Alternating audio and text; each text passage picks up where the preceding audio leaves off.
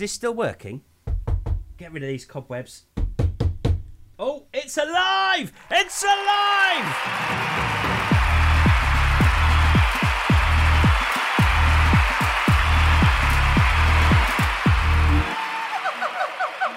Hello! Welcome! Yeah, we're back. It is Brass Monkeys. We've been away. It's been a bit of a weird start to the year, hasn't it? We had such great expectations for what we were going to be doing, but, you know, just like you, life has got in the way of things. But we're back. Yes, listeners, this is the one and only Brass Monkeys. My name is Clyde. Over there is Cuddles. And he in the corner is Bingo, and it's great to have you back with us. If you've just found us for the first time, by the way, we are three reprobate monkeys who just basically wax on about anything that comes to mind, and we do it on podcasts and on our YouTube channel, and we usually chuck something out once every 3 or 4 weeks, although for those of you who've been following us for the last year or so, you'll have noticed we have been somewhat absent. But we are back, and I think before we go any further, it would be important to find out what everybody's been up to. So let's start with the youngest of our clan. Bingo, what's been happening in your world? Well, the youngest member, but also the most medically deficient, I think, as well. So survived my brush with COVID. I can't remember, we spoke about it last time, didn't we? And I've since been inoculated up to the eyeballs. Although on the train here to record this today, there was a man coughing quite heavily, and it was through South London, where this new South African variant is taking off and local lockdowns are coming. So inoculated, but still fearful. I'm really glad that you have survived not only getting COVID, but also having had the jab now. That's brilliant news. I too have had the jab, and I understand that Cuddles has also had the jab. Is that right? Yeah, I've had my jab, and so far, no blood clots, because I had that one, and everything seems to be working so far, touch wood. I had that one as well, and I know Bingo had that one, so we've all had that one, and yeah, as you say, we're all good. Touch wood, then, yes, we all seem to have come out the other side, and to be honest, like they say, the advantages far outweigh the disadvantages, I'd say, although I have been paranoid about it, and every time I get a bit of a headache, and is this it, is my leg swelling? But no, I think this is a far better thing to have had it than not. You're absolutely right. Interestingly, I had to take Mrs. Clyde to have hers just this very day. And I tell you what, she wasn't worried about blood clots. She was just worried about having a needle stuck in her. I have never known anybody get into such a state about it. But she did actually survive it. She's back with us. What we'd like to say collectively as the Brass Monkeys to you, if you are awaiting your jab, is don't hesitate to have it. Seriously. Not only are you protecting yourself and those near to you, you're also doing your bit for the country. And right now, we need all the people that we can get to do their bit for the country, because apart from COVID, of course, we are still surviving our new post-Brexit world. And what a, can I just say, a fuck up that's been. Yes, I would echo everything that my learned colleague has said over there from his big tall tree. Go and have it done, because it will be of everybody's benefit. And the sooner we're all injected, the sooner we can just get out there and get back to life and look after each other again and try and make up for lost time. It's hugely important that we're back out there. So, you know, when the call comes, go and get jabbed. Honestly, I genuinely did not feel a thing. It's not like when you go and have blood taken out of you and it feels like your arm's falling off. I really had to look carefully to see where she'd even put the needle in. So, you know, for me, and I'm not a big fan of needles. Yeah, at the end of the day, the only way we're going to get out of this is together. We're not going to do it alone. We're not going to do it in dribs and drabs. And I know there's a lot of vaccine hesitancy out there. And God knows, I had this thing and I thought, I'll be fine. I've had the damn virus. But my God, that night, I think it was worse than when I had COVID. I looked like I got out of a swimming pool. I was very hot to touch, but I was freezing cold. So it was all very, very odd that night. I didn't quite feel right the next day, but apparently that's quite common. But I hope I'm not putting anyone off. Do you know what? And again, with the whole, I totally hear you, Cuddles, the whole fear of blood clots. I woke up this morning and I had a real bad pain in my knee, and I was like, oh my God, here we go. But I'm fine, I think. I'm all right now. So, yeah, it needs to be done. It's a necessary evil. Dear God, I'm craving normality. At this juncture, I'll do anything to get back to it. So, for the love of God, if you haven't and you are eligible, go and get the bloody vaccine. It's fine. So let's get back to the chase then. We've been away for quite a while. We are back, and we're going to change things a little bit, because rather than having long rambling episodes like we have been doing for the last year, we're going to produce shorter episodes for you, probably covering just 1 or 2 topics each episode, but we're going to be doing more of them more often, which means that you're never going to be too far from your next fix of Brass Monkeys magic. Oh yeah! You lucky, lucky people.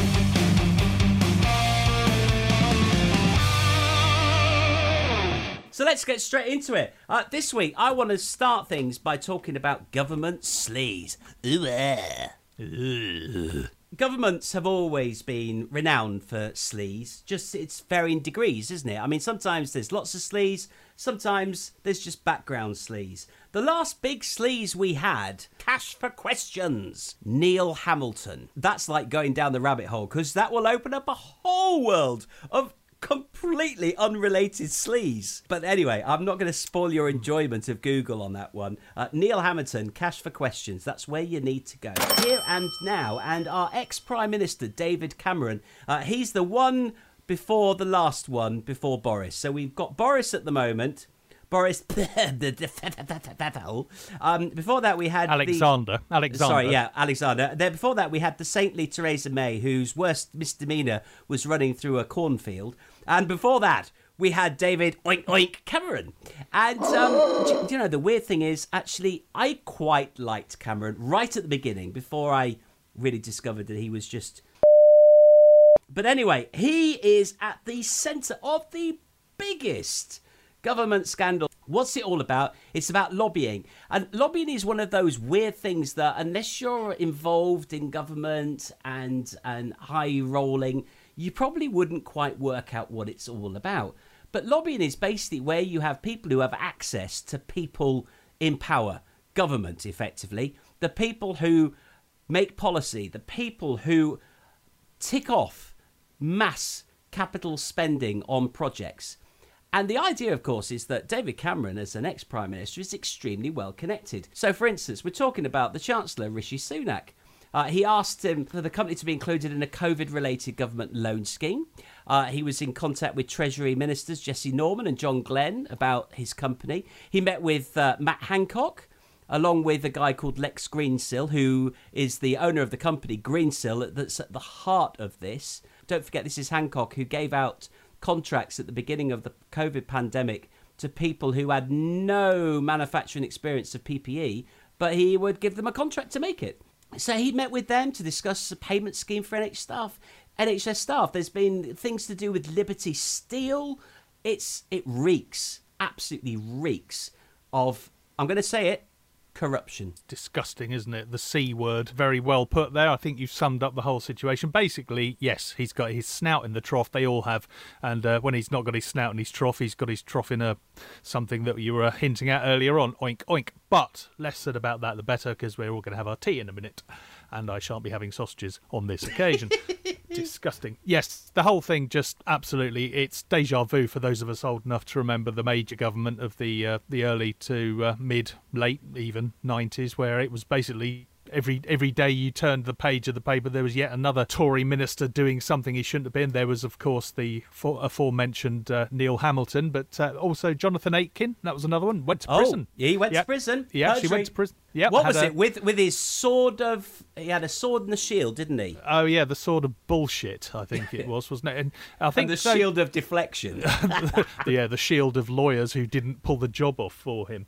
But he did, of course, though, find God inside prison. So that was something. Which is more than Jeffrey Archer did, because he also was a Tory who went to prison. Can I just go off on a complete aside? But yeah. I once, as part of a team, was fortunate to receive a Christmas present from Jeffrey Archer.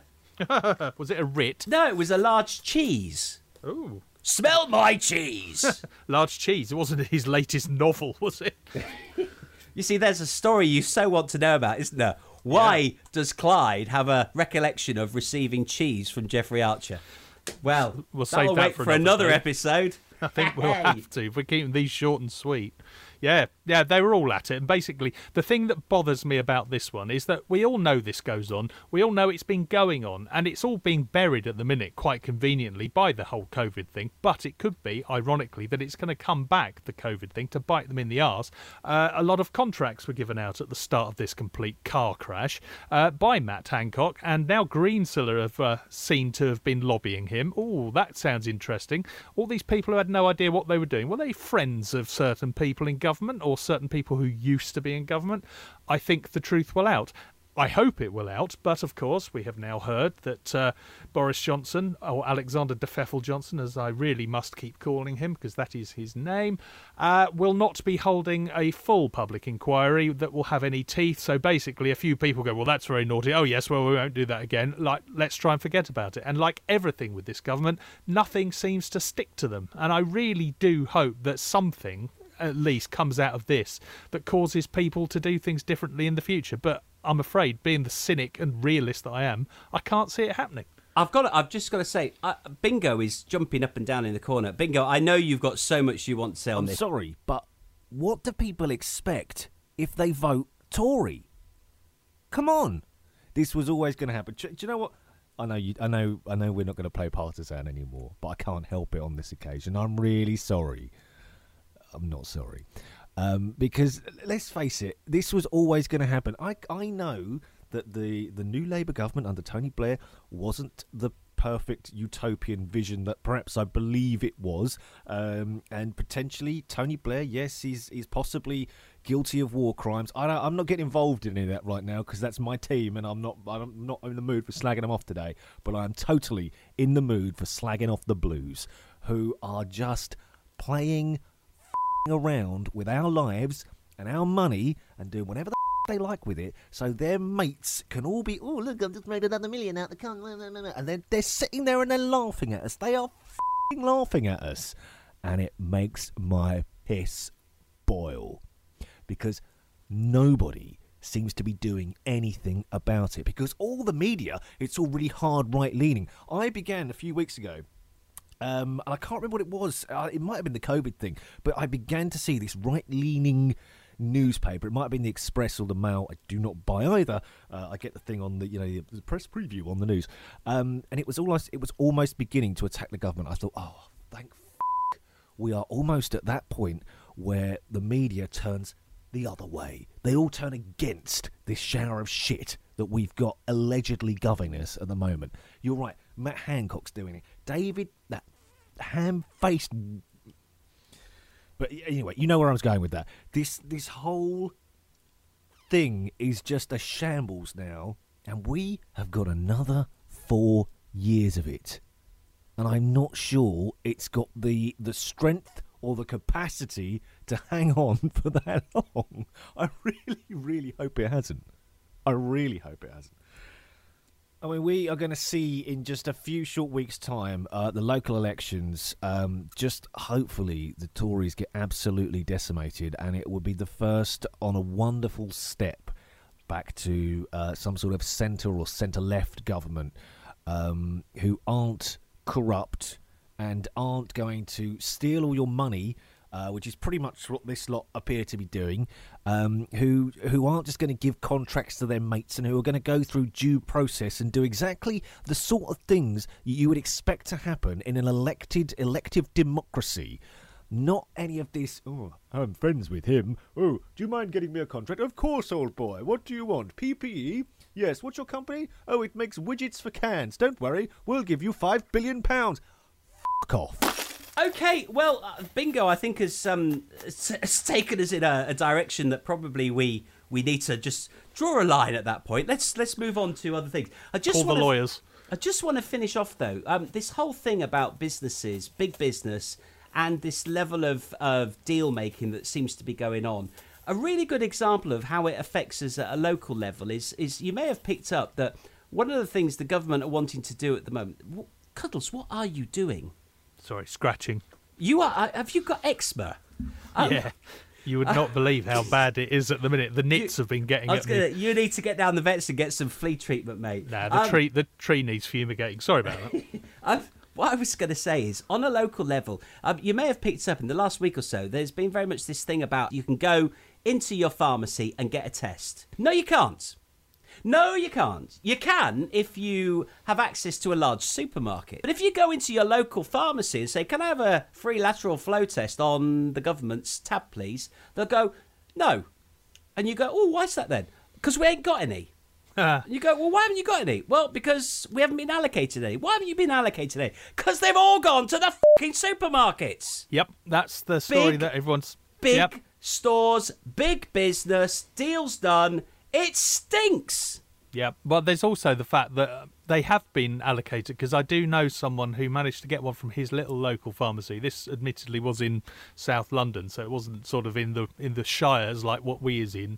But he did say that he pretty much got the last one that was there, and they weren't expecting any more in a hurry. But what I would say is that you can get them by going online. It's very easy to order them online, because we have a little junior chimp in the household. But here. Cuddles.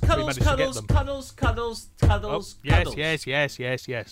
That's not the point. No, I know it's not. It's not the point. You should be, if you live in a little village and you've got broadband access, or you're of a certain age and you don't have access to a computer or a smartphone or whatever, you should still be able to walk into your pharmacy, as the government has told us, and get your free lateral flow test. It's a failure, and the trouble is, time after time after time, this government hides behind technology.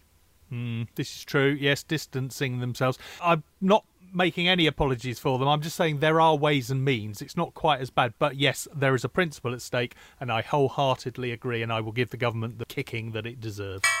Right, I'm going to say we've done enough on this week. I think we'll probably revisit some areas of this in our next episode of Brass Monkeys. Absolutely. Because I think there's an awful lot to go on. Next, though, His Royal Highness, the Duke of Edinburgh. Late of this world. Before we do that, just a reminder, if you want to get in touch with us, we would love to hear from you. Hearing from you makes all of this worthwhile. If you want to drop us an email, we do have an email address. It's brassmonkeys@gmail.com. And we're also on the old Twitter. Yes, we're on the Twitter, and our handle is @brassmonkeys, which is spelt BRASSMONKEEZ, or if you're American, Z. But we prefer Z because we as British monkeys, isn't we? We do have a website presence as well. There's not a lot on it. We are going to make an effort to update the website with some decent and interesting content, including earlier episodes of Brass Monkeys. So head your browser to brassmonkeys.org and you'll find us in our finest, or not, as the case may be. So, back to the matter in hand. So Prince Philip, as you will know, his funeral takes place on Saturday, the 17th of April. That may have been and gone by the time you listen to this particular episode, but that does not matter because there is much to discuss. Is there not, Cuddles? Yes, there is. He says, donning his black tie and... just put the armband on there. There we go. Broadcasting is currently... Is that the one with the swastika on it? You got the wrong one on. Very much not, though, given the... No, let's not go there. You've not got Harry's on, then? No, exactly. We're not at a fancy dress do now. No. The whole country is technically still in its... How many days? Is it 8 days of mourning we're officially observing, where Radio 2 sounds like it's gone back to 1965. Everything's got all mournful. So every other song seems to be fucking Coldplay, so that can't be a good thing in my book. The man was 99. He's died, very sad, lived a full and very interesting life, if we want to be charitable, shall we say, and did a lot of good work for charity, it has to be said, without the connotations of smashy and nicey there. However, he was quite a fan of sticking his foot in it, wasn't he? And there are many, many things that I will remember him for over and above the Duke of Edinburgh scheme and the fact that he was the head of the WWF, yet on the other hand would go out shooting half the wildlife on his grand estates up in Norfolk. But never let that get in the way of a good story. I think the thing that's really piqued our interest, or sort of got our monkey backs up more than anything, is the fact that the BBC, and it has to be said the other national broadcasters, but the BBC in particular, approached the situation, the death of the next most senior royal in the firmament, the Queen's consort, her husband of 70 years. He's died, and they have to reflect that and show due deference, and rightly so.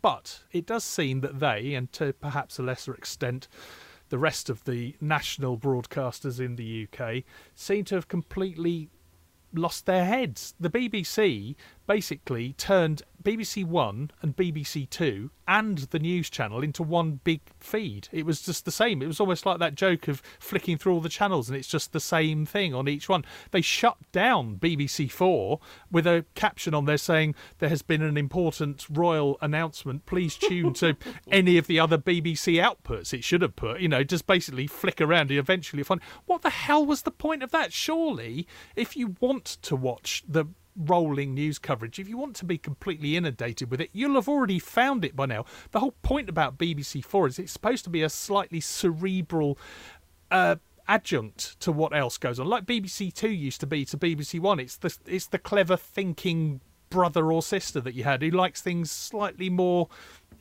laid back, interesting, different. It wasn't there. There was no escape. Yes, we have thousands of other channels available to us, but why take out BBC Four? They even took out one of the CBBC or CBeebies channels.